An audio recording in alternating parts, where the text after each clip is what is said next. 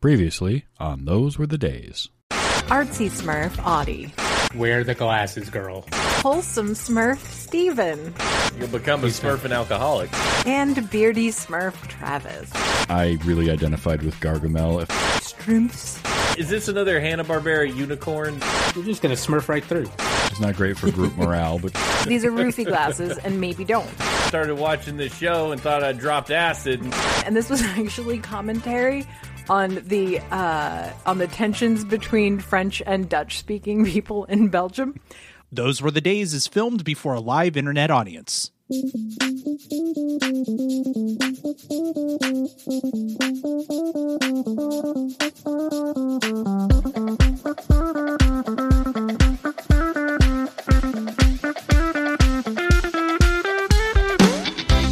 Hello and welcome to Those Were the Days, the show where we look at classic TV through a modern lens with nostalgic eyes. For the next 4 episodes, we're exploring the vast landscape of science fiction TV. Tonight, we board our Leviathan and race across the galaxy, evading the Peacekeepers, going on some thrilling adventures, and making sure we don't end up in Hezmana. And while I'm your pilot for this particular episode, Travis, I need a crew to help me out. So joining me, we have Dominar Audie. So science fiction has given us all kinds of solutions to how do they eat in the future / on alien planets. In Star Trek, they just have replicators for all the different aliens that exist. In Galaxy Quest, they have replicators for all the different not real aliens they think exist. In Star Wars, you've got rehydrating bread type stuff. In He-Man, they were surprised that meat came on bones. Deep cut. So what kind of food do we find on this show? Well, it seems like Chinese takeout and... Oh, that's never food. All kinds of puffy, poofy, super ridiculously colored never food. Does that mean Neverland, second star to the right and straight on till morning, is actually an alien world? Cool. Also, we have with us the Earthman with no idea what the Dren is going on, Steven.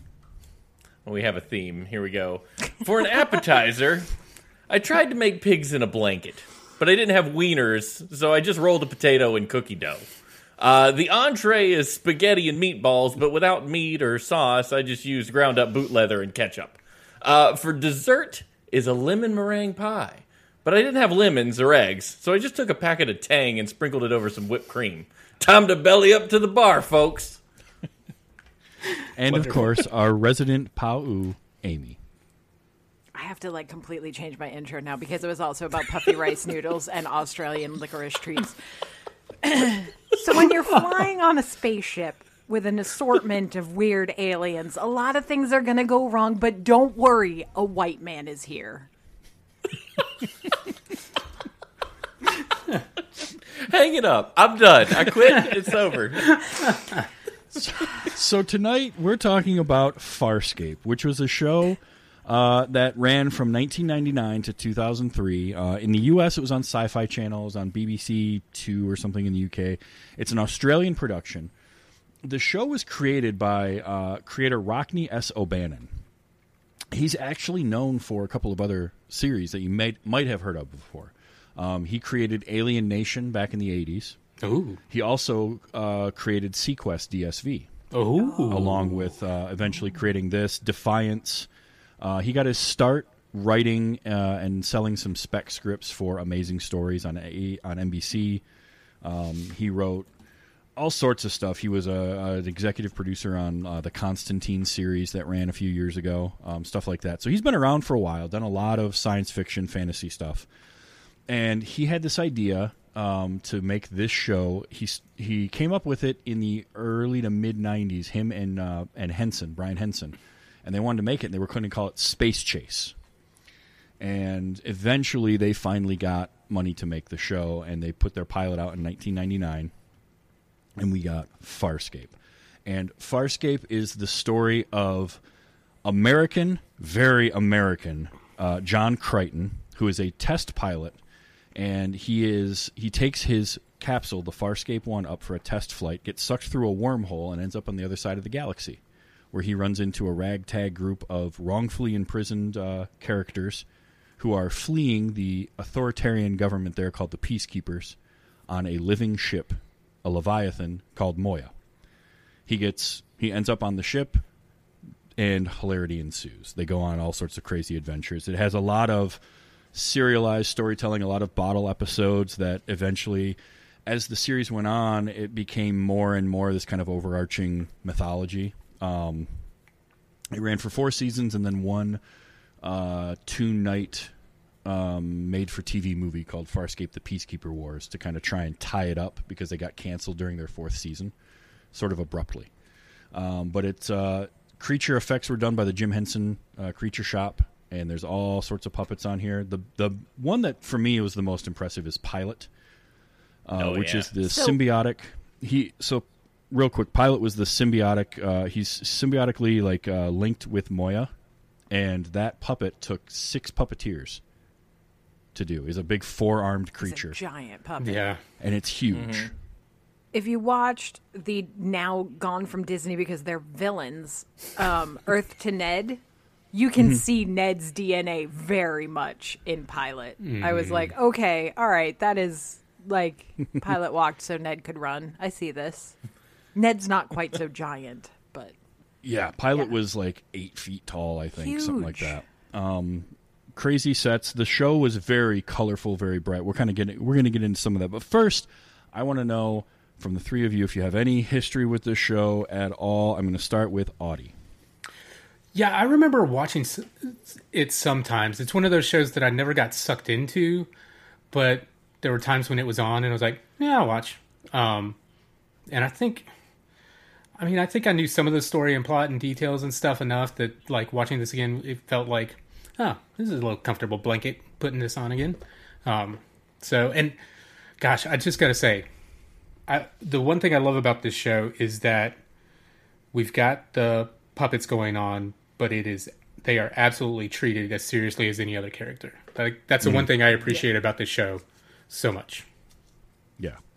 Amy, how about That's you? that Henson DNA in there. Yes, it is. Very much so. Amy, did you have any connection to Farscape prior to No. me forcing you to watch this? This is my first time. Okay. 0. I mean, so I was trying to think back, right? Like, I was looking at it, and so this would have been like when I was in college, and so I think I just like missed it entirely. You know, I mean, it never made it. It also it was plagued by some erratic scheduling by Sci-Fi Channel. They would move Sure. it sometimes, or they would have these big gaps. There would be like 4 months during a season between episodes. Not like they wouldn't end season 1 and start season 2 3 months later. They would be 4 episodes from the end of season 2, and then it would be 3.5 months later they'd pick it back up for some reason. It was very odd the way they did that, but yeah, I could see that. Stephen, how about you? Had you heard of this show? Did you know anything about it prior to? I had not, Travis. Actually, I did. I'd heard of the show. I'm aware of the name. Yeah. If I was hearing people talking at a restaurant behind me and they said Farscape, I'd be, oh yeah, that's that show on TV. Now, I didn't know anything about it, so I'm going to share with you something real quick because I did text Ashley about it, who, if friends of the show, may know her as Smashy from Horseshoes and Hand Grenades. And I figured she watched it because she was like Sci-Fi Channel all day. Sure. And I said, hey, do you remember Farscape? And she lost her mind. Yes, tons of exclamation points. And she said, it's so cheesy, I loved it. And then this is what I had to go on, is what I was about to watch.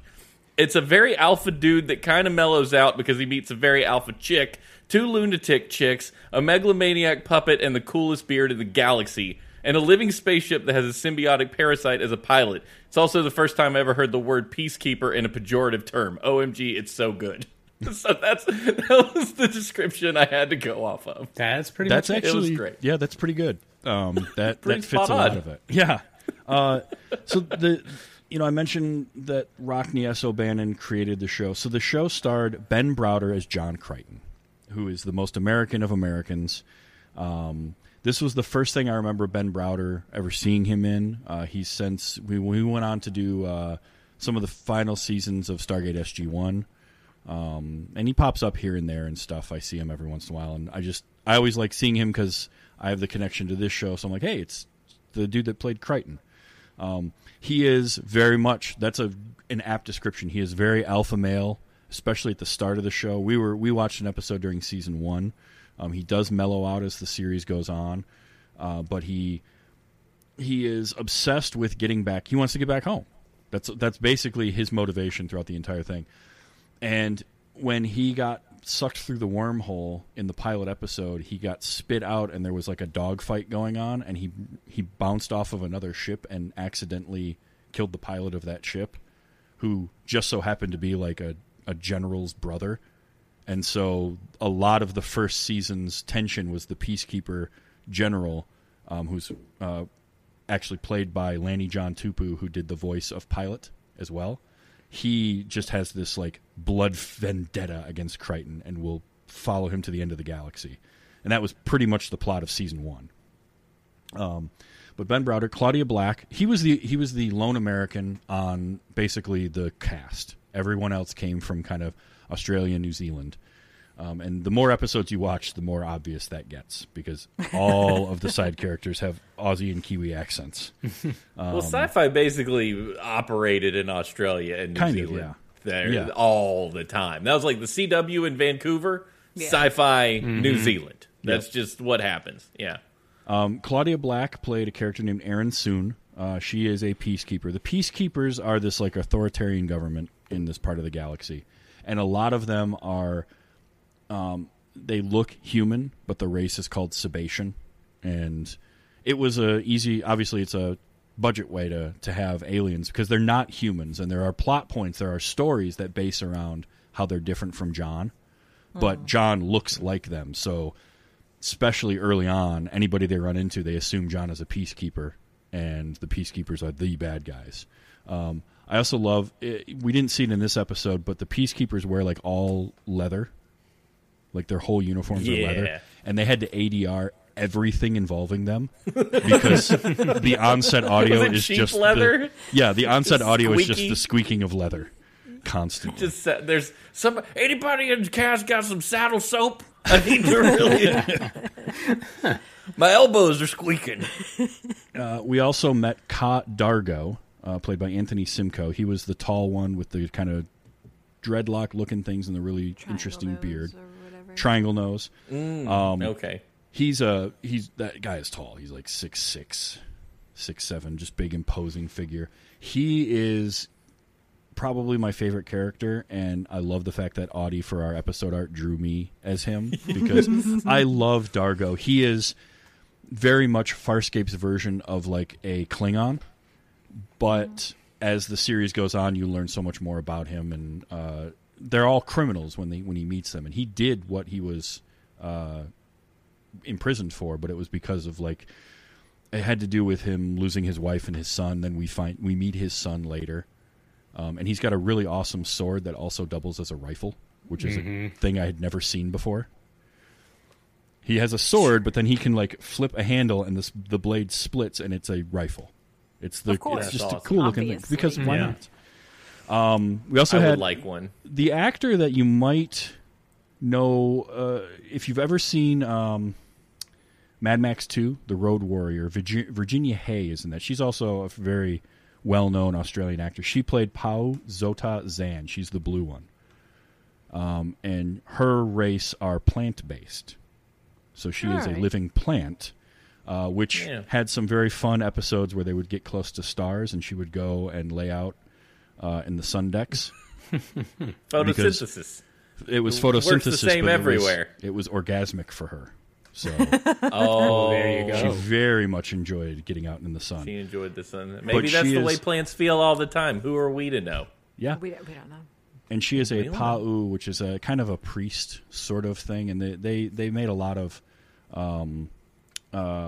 plots around that for a little while too. And then Moya is the ship. And Moya is... that took me like a long time to piece together. I had to figure that out. So I did drop you midway into the show, and this show is dense. So I didn't expect that you would kind of grasp everything. I more or less, it was just, this was a baptism by fire. We belly flopped into the deep end of the pool. Yes. Travis. But Moya is a living biomechanical ship. And at this point in the series, she's also pregnant. But she was the peacekeepers had put a restraining collar on her so that she couldn't like run away. And their faster than light travel in this show is what's called starburst, which Leviathans can do. But because of her being pregnant and her power reserves being low, we get the plot of this episode. I'll get to that because starburst has very specific things it can do. This is the weirdest thing I've ever heard in my life. Also, like I'm in a ship, and then it's pregnant, and its name is Bora, and I'm just like, what is going on? At this point in the show, I don't even understand what I'm watching anymore, and I'm struggling. It's part of why the show only lasted 4 seasons because it is. Yeah, really. If you got You're into not it, getting in. Yeah. like, Yeah. If you More didn't is get impressive. in, good luck. Have a good one. but if you get into it, it's really great sci-fi and it's a lot of fun, but it's very dense and it's hard to get into.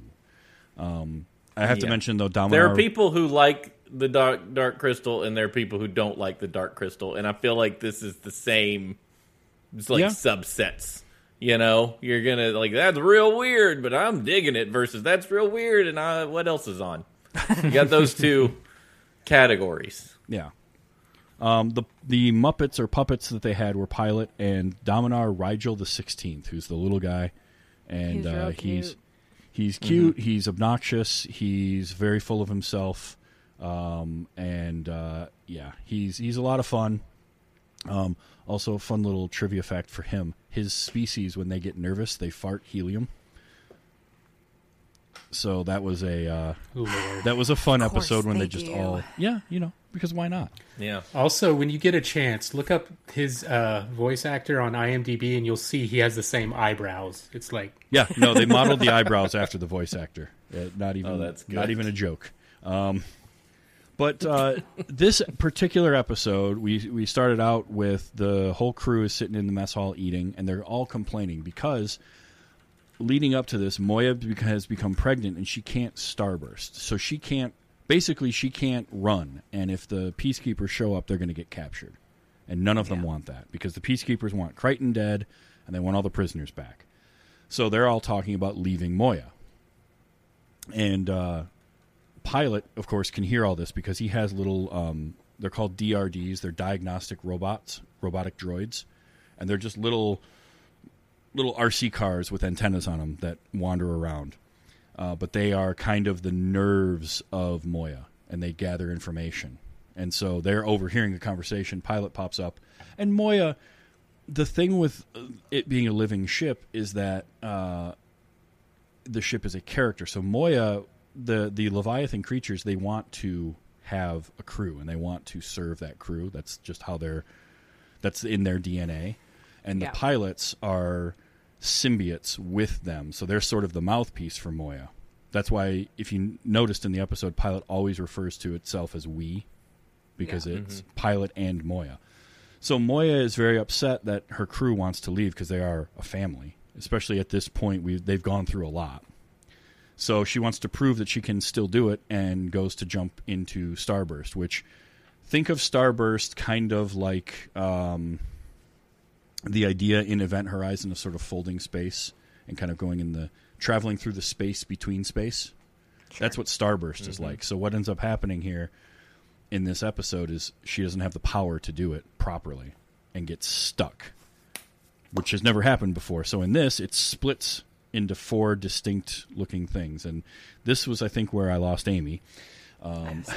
Worst. It was the worst. It was hard, Travis. It was the worst. oh my gosh. Well, I think I still have my barf bag over here with me because I watched it with headphones, and I've never been more like confused. Welcome to Tinnitus and broken. Simulator. Yeah. Yes. Oh, Now I will say, I'm was not hard. gonna lie, guys. I skipped a lot of it. I did a lot of forwarding. Okay. I got to put directly my off. foot down and say I was with it. I love this. Like I was all about it. I was like, oh, okay. Especially having the different ships, different colors. I was like, oh, I get this. From a conceptual standpoint, it's a cool idea to have like this weird inner space, and the ship got broken up into these base elements, and they all have a different effect on everybody. but I can understand it being difficult to watch and kind of experience. The show itself didn't do this kind of thing like that to that level a lot at all. That doesn't happen a ton. It felt like a Star Trek plot that just went off the rails.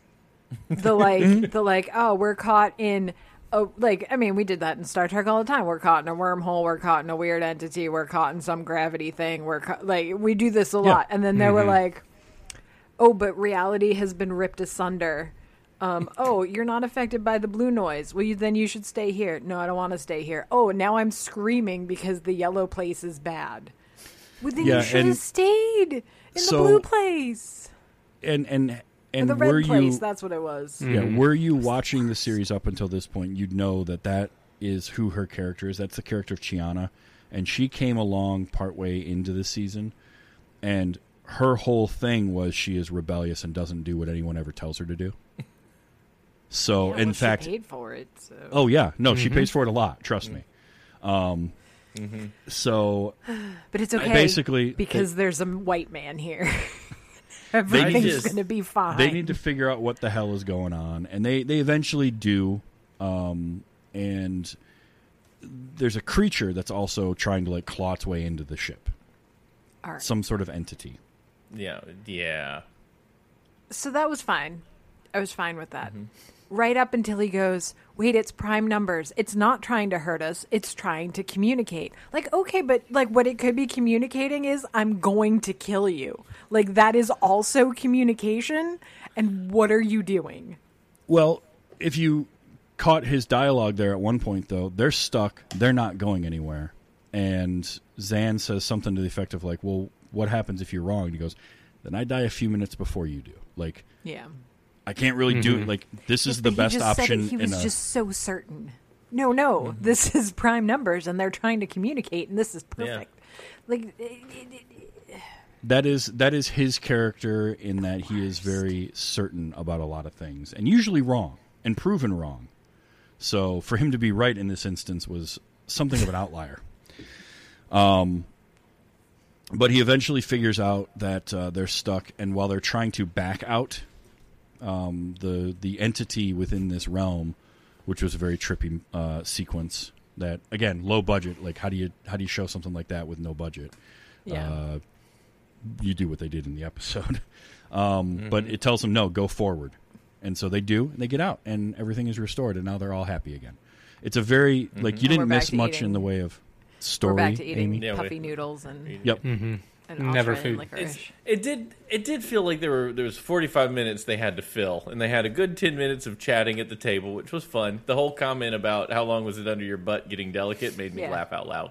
Honestly, that was amazing. But then the minute we hit warp speed, and they do this effect where a thing happens, and then overlaid on top of that, the thing happens again. Yeah. Nothing will wreck me more than that kind of thing. Delayed audio and video where it does that. I was just oh, thank God I'm not in a theater or something watching this. I would. The part for me was, the part for me was so after he talks to the entity and it's, oh no, we've got to go forward. And I was like, oh God, now he's going to go through all of them again. And I can't, I can't do it again.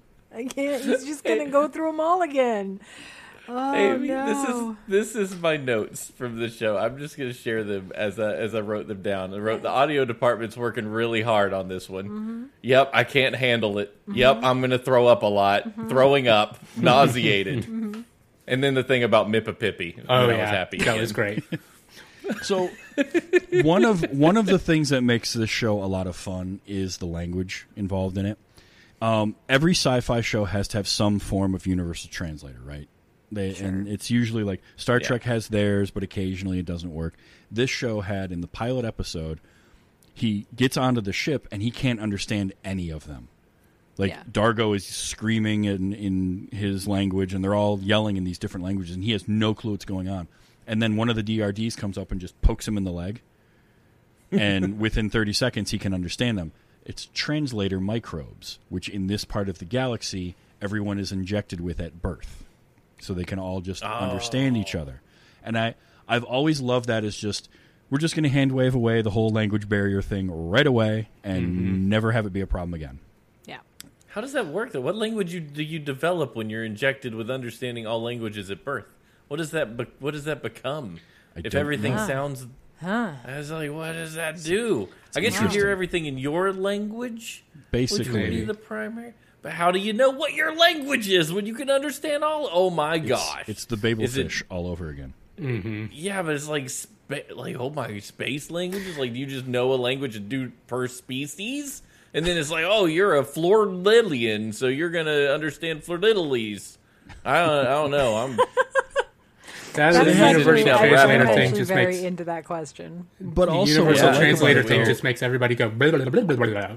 Blah, blah, blah, blah, blah, and they just all know. They're just trading thoughts, don't know it. pretty much. Oh But my what's great about it, though, is that it also does a thing that I really liked that was a joke or a line in Star Trek 4, The Voyage Home, which is the translator microbes give you the words, but not necessarily the context.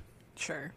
And so John uses a lot of American slang and pop culture references. That's part of how they wrote his character. And some of the content of the show is the fact that nobody knows what the hell he's talking about, the Mippipippy being one of them.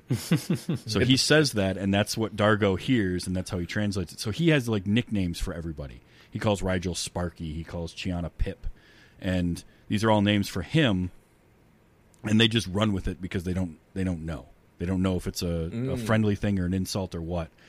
And it also, the show used stand-ins for swearing so that they could have things like frell was used. This was before, because I remember everybody would say fracking everything after Battlestar Galactica. Battlestar. And I hated it so much. Frell was before that, or Dren. Stupid. And what it allowed them to do was it allowed them to have dialogue. Goram was one from Firefly. Or they just use Chinese. Gosh, I hate it. And so, And then, in Firefly it was just Mandarin Chinese a lot for all their swearing. But that was another thing that this show did. But I liked the language barrier of like him talking about stuff and nobody getting his references, but he would just go with them anyway. He just kept using them. But they also had their own time system. So you sort of heard it in this episode where they talk about arns and microts, and those were just stand-ins for minutes, seconds, hours. Cycles were years. There's almost a National Lampoon level of humor going on, like instead of Pepsi, we called it Poopsie, and instead, you know what I mean? Like, and that's one side of the humor I'm like, what are we doing? Come on. But in this case, I think what the reasoning behind it wasn't so much for humor, it was just to make it a little bit, they didn't want to be Star Trek. And they didn't it didn't make sense to have everybody using colloquialisms that would make sense to Americans. So let's kind of create our own slang in here and then drop an American inside of that where he hears the words, but he maybe doesn't know what they mean right away, and he has to be taught that. And also to just set itself apart from other shows. And that's all well and good, but I wonder, like, is it a requirement of sci-fi to just try your best to take everything you could grab onto and just mix and make it? It's the same thing, and we all know it, but we're going to call it something different.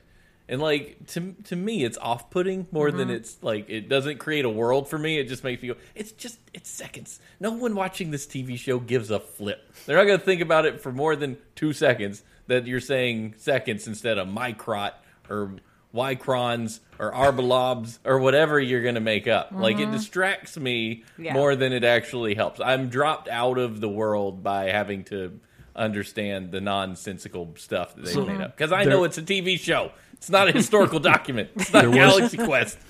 There was a great riff on that in Stargate SG-1 because, as I mentioned, Ben Browder became a cast member of that, and so did Claudia Black. The two of them were on Stargate SG-1, and there was an episode of that show where all of the members of the Stargate crew were pitching their own show ideas to a producer. And at one point, they pitched an idea for the show, and every time they would do that, they would do like the flash of, showing the show as they're describing it. And so they did this like fake version of Farscape, and it was literally just 30 seconds of all sorts of random words, and then it cuts back and they're like, I don't even know what you were just saying there. I don't think anyone's going to get it, and they just move on. So they were ripping on their own show. It's something that I enjoyed about the show because at the time, all of the sci-fi that I was seeing was very similar. It was it was a lot because everything was born out of Star Trek. Star Trek had been such a big thing, and we had by this point original series, TNG, Voyager, and Deep Space Nine, plus Babylon 5 was not the same as Star Trek, but it was still kind of Star Trek adjacent. Mm-hmm. And this was so different and colorful, and the Muppets aspect of it, and having those puppets, because those two were the main ones, Rigel and Pilot, but a lot of the alien species were either crazy makeup or puppets. And they had some pretty good ones. Mm-hmm. From a visual standpoint, nothing looked like Farscape at the time. After Farscape, there were a couple other shows like Lex and things that came along. But it was just really cool to see things like, a character that is completely blue and everything they wear is blue, and like just going with that color and having that stand out amongst other things in the show, I really enjoyed. I really like the Muppets and everything, and I wasn't sure. I was just like, these are high quality. And then at the end, when I saw produced by Brian Henson, I was like, that's why they're so good. Mm-hmm. I see now. And I think Brian Henson even directed the movie, the Peacekeeper. Yeah, he basically secured the rights so that they could do the movie. Yeah. Oh, wow. And this was a major influence on James Gunn with Guardians of the Galaxy. He took some influence from that, and you can see that feel to a lot of things. Mm-hmm. Oh, and the Protheans from Mass Effect look exactly like Pilot. Like I noticed that right out of the gate. Like, you ever played Mass Effect? And I was like, that's the same head. They just use the same idea. It's weird. It's definitely influenced things. Yeah, this is a show that I feel like I mention it to people, and a solid 70% of people I mention Farscape to just look at me like, I don't know what you're talking about. I've never heard of that before. Mm-hmm. But then you see or feel that influence in a lot of places. So it definitely had an audience that was very passionate for it. It's sort of, I know when it leaked online that the show was getting canceled in 2003, and midway through the season, they mentioned it's not getting picked up, and this is going to end it. Mm-hmm. And almost immediately there was a fan petition to keep the show going, and they wanted, kind of like what happened with Firefly and the Browncoats. Mm-hmm. Very similar thing, just a couple of years earlier, or right around the same time. A lot of shows came and went in 2003. I noticed. Yeah. It's the end of an era, so to speak. Yeah, a lot of sci-fi. We didn't see a couple of characters that I really like. There's a character in this named Scorpius who becomes kind of the big bad. He is a very weird-looking character. He's got some, whoever designed him definitely was into some S&M. There's a lot of strappy leather stuff. But they had him as a character, and then a projection that was sent into Crichton's brain to get information. That is a separate character from the actual Scorpius. Same actor, same look and everything. But he becomes Harvey because John names him Harvey. And so he shows up in John's brain a lot. And John's the only one that can see him. So he hallucinates. So the Great Gazoo. Oh, so like Harvey. Mm-hmm. Very, very, very much like that. But that's why he named him Harvey, because he's the only one that can see him. And he's got a different personality from the actual Scorpius, which is a character that I very much liked, was Harvey. Because the show got even weirder with him around, if you can imagine that. I can't, Travis. Trust me. It's a show that, like I said, it's very dense. It's hard to get into. If you do get into it, it's a lot of fun because it doesn't take itself too seriously, but it still tries to tell some decent stories. And it's all centered around this crew on the ship and how they get along. And they very much are a family. Yeah. So they bicker like family, but they also have each other's back. That's one of the things I liked about this particular episode was, none of them wanted anything bad to happen to Moya and her baby, regardless of what was going on. Right. And that was a big thing. Like, they immediately were like, that moment where John is in Pilot's chamber with him, where you actually get to the scale of Pilot and how big he is. But John just being like, no, look, we should have been better about kind of how we were feeling about things and talking to you guys about it.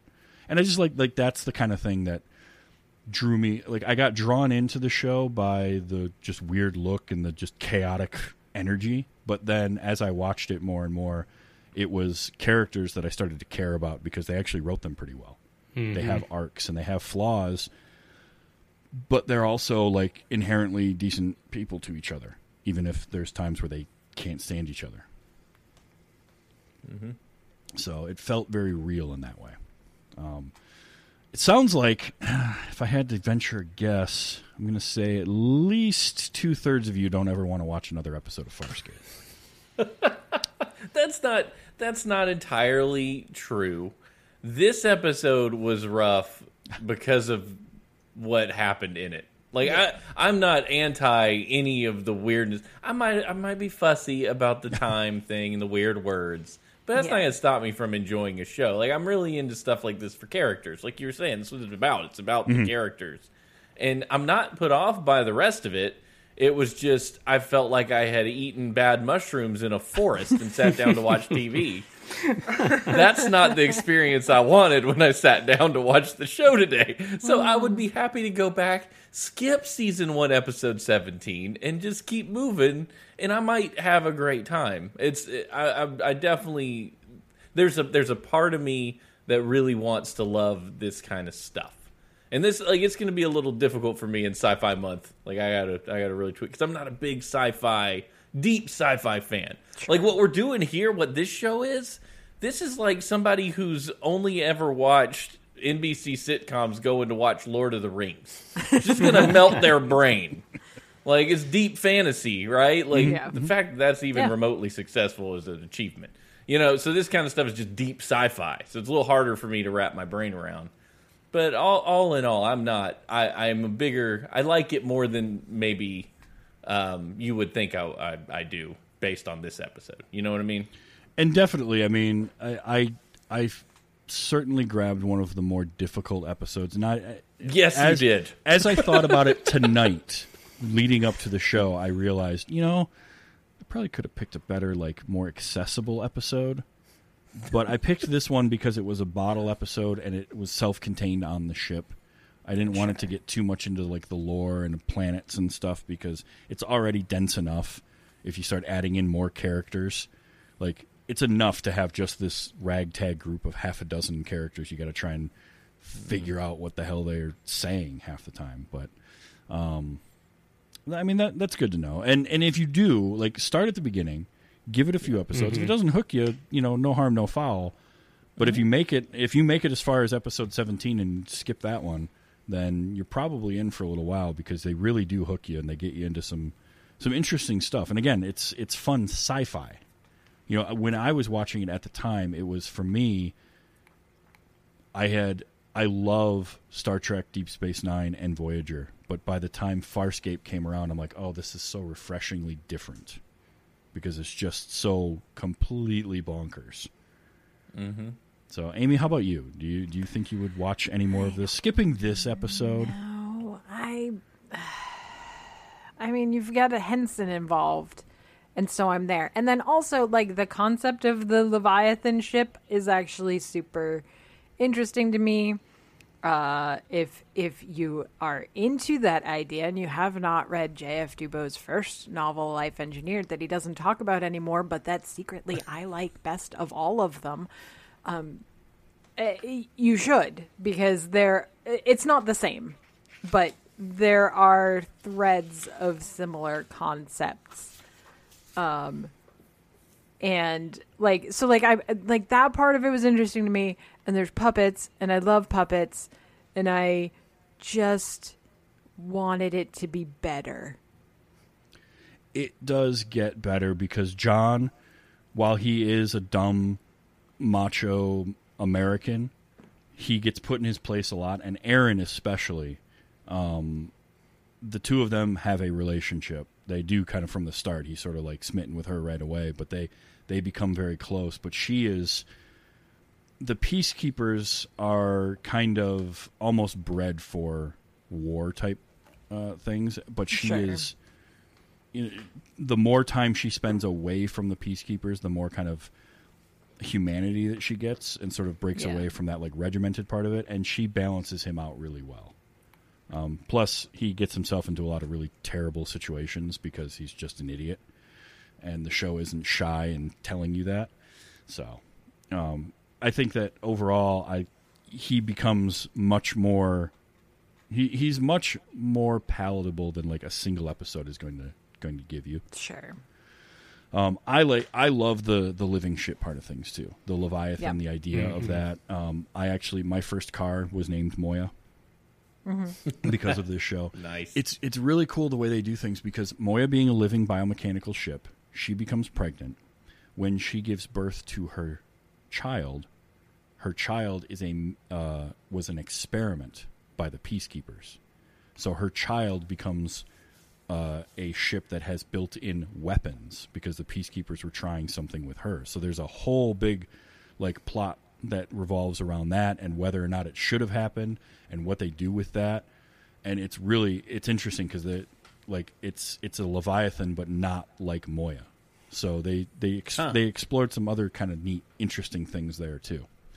But it's how about you, Audie? Would you watch any more? Yeah, like I said, I've watched some of it before. This makes me want to. It makes me want to watch the series, even though there's no way I'm going to get to it because I don't have time to try and squeeze in something else to watch like this. But yeah, I'm definitely with you. I'm on board for this kind of sci-fi all the way. Like, I love this episode. I loved what they did. I loved all the ways they handled it, even with the budget that they had. I thought it was really neat, the ideas they pulled off, especially like, how do you make it seem like the ship is getting eaten, cut off, and it's like, oh, we'll just put a bright light at this tunnel. Okay. Simple little tricks like that. There's a lot of that because the budget was not very big for this shows, and you can tell that in a lot of episodes. But there's a charm to that for me too, because I like high concept sci-fi, and I'm okay with the budget there being less and spending it on the Henson puppets that just feel so real and they're treated so puppets. Real. Yeah, there's a lot of great behind the scenes shots of everybody with Pilot. And I always loved that. Again, 6 puppeteers to puppeteer that thing was pretty impressive. Yeah. And then that's a voice actor on top of that. Yeah. But that's Farscape. It's like I said, this episode, the plot is very simple. It's basically they get stuck. They got to figure out their way out of it. They have other episodes that have more the plots got more complex as it kind of went along because they started developing a lot of mythology around wormholes and the wormhole technology and just stuff, sci-fi stuff that happens. But at its heart, it's basically just John wants to go home, and he can't figure out how to go home, and eventually he learns that this is now his home, and he wants his family and all beautiful. of that. Yeah. So it's a really fun show as long as you can kind of, break through the outer crust and get into it a little bit. That's the hardest part, and I think that's why it only made 4 seasons. You said, kind of 4 seasons is pretty impressive. For a cable show, it's at the time, it did pretty well. But it could have lasted longer, I think, if it was more accessible. Because definitely, if you didn't start off with Farscape, by season 3, you're just like, you think this was confusing? Ooh, it gets worse. It gets so much worse. It's like a soap opera on steroids. You can't just jump in. You're just like, it's too much. It's very much a space-based soap opera in a lot of ways, too. A lot of characters come and go. You have your core characters, but then some will come along and be on the ship for a few episodes, and then they leave, and like some of them come back, and some of them are just sort of you never hear about them again. They're just gone in some other part of the galaxy. So, but that's Farscape. That's kind of kicking off our sci-fi month. A month of science fiction.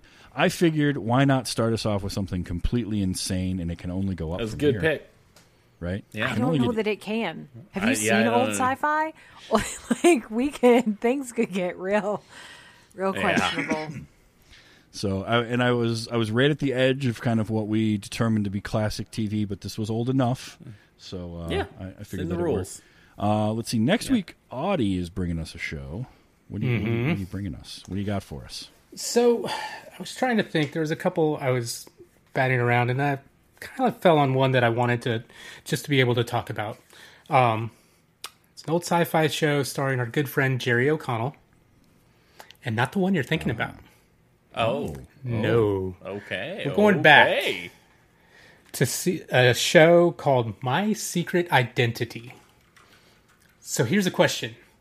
Do we want season 1 Jerry O'Connell, who's just about to hit puberty, just a couple years after Stand By Me, and he's still got little chubby cheeks? Or do we want season 2, 3 Jerry O'Connell is like, oh, he hit that sprout. Good Lord. That's the Jerry O'Connell I know. Well, I'd like some eye candy, so I'm going to vote later seasons.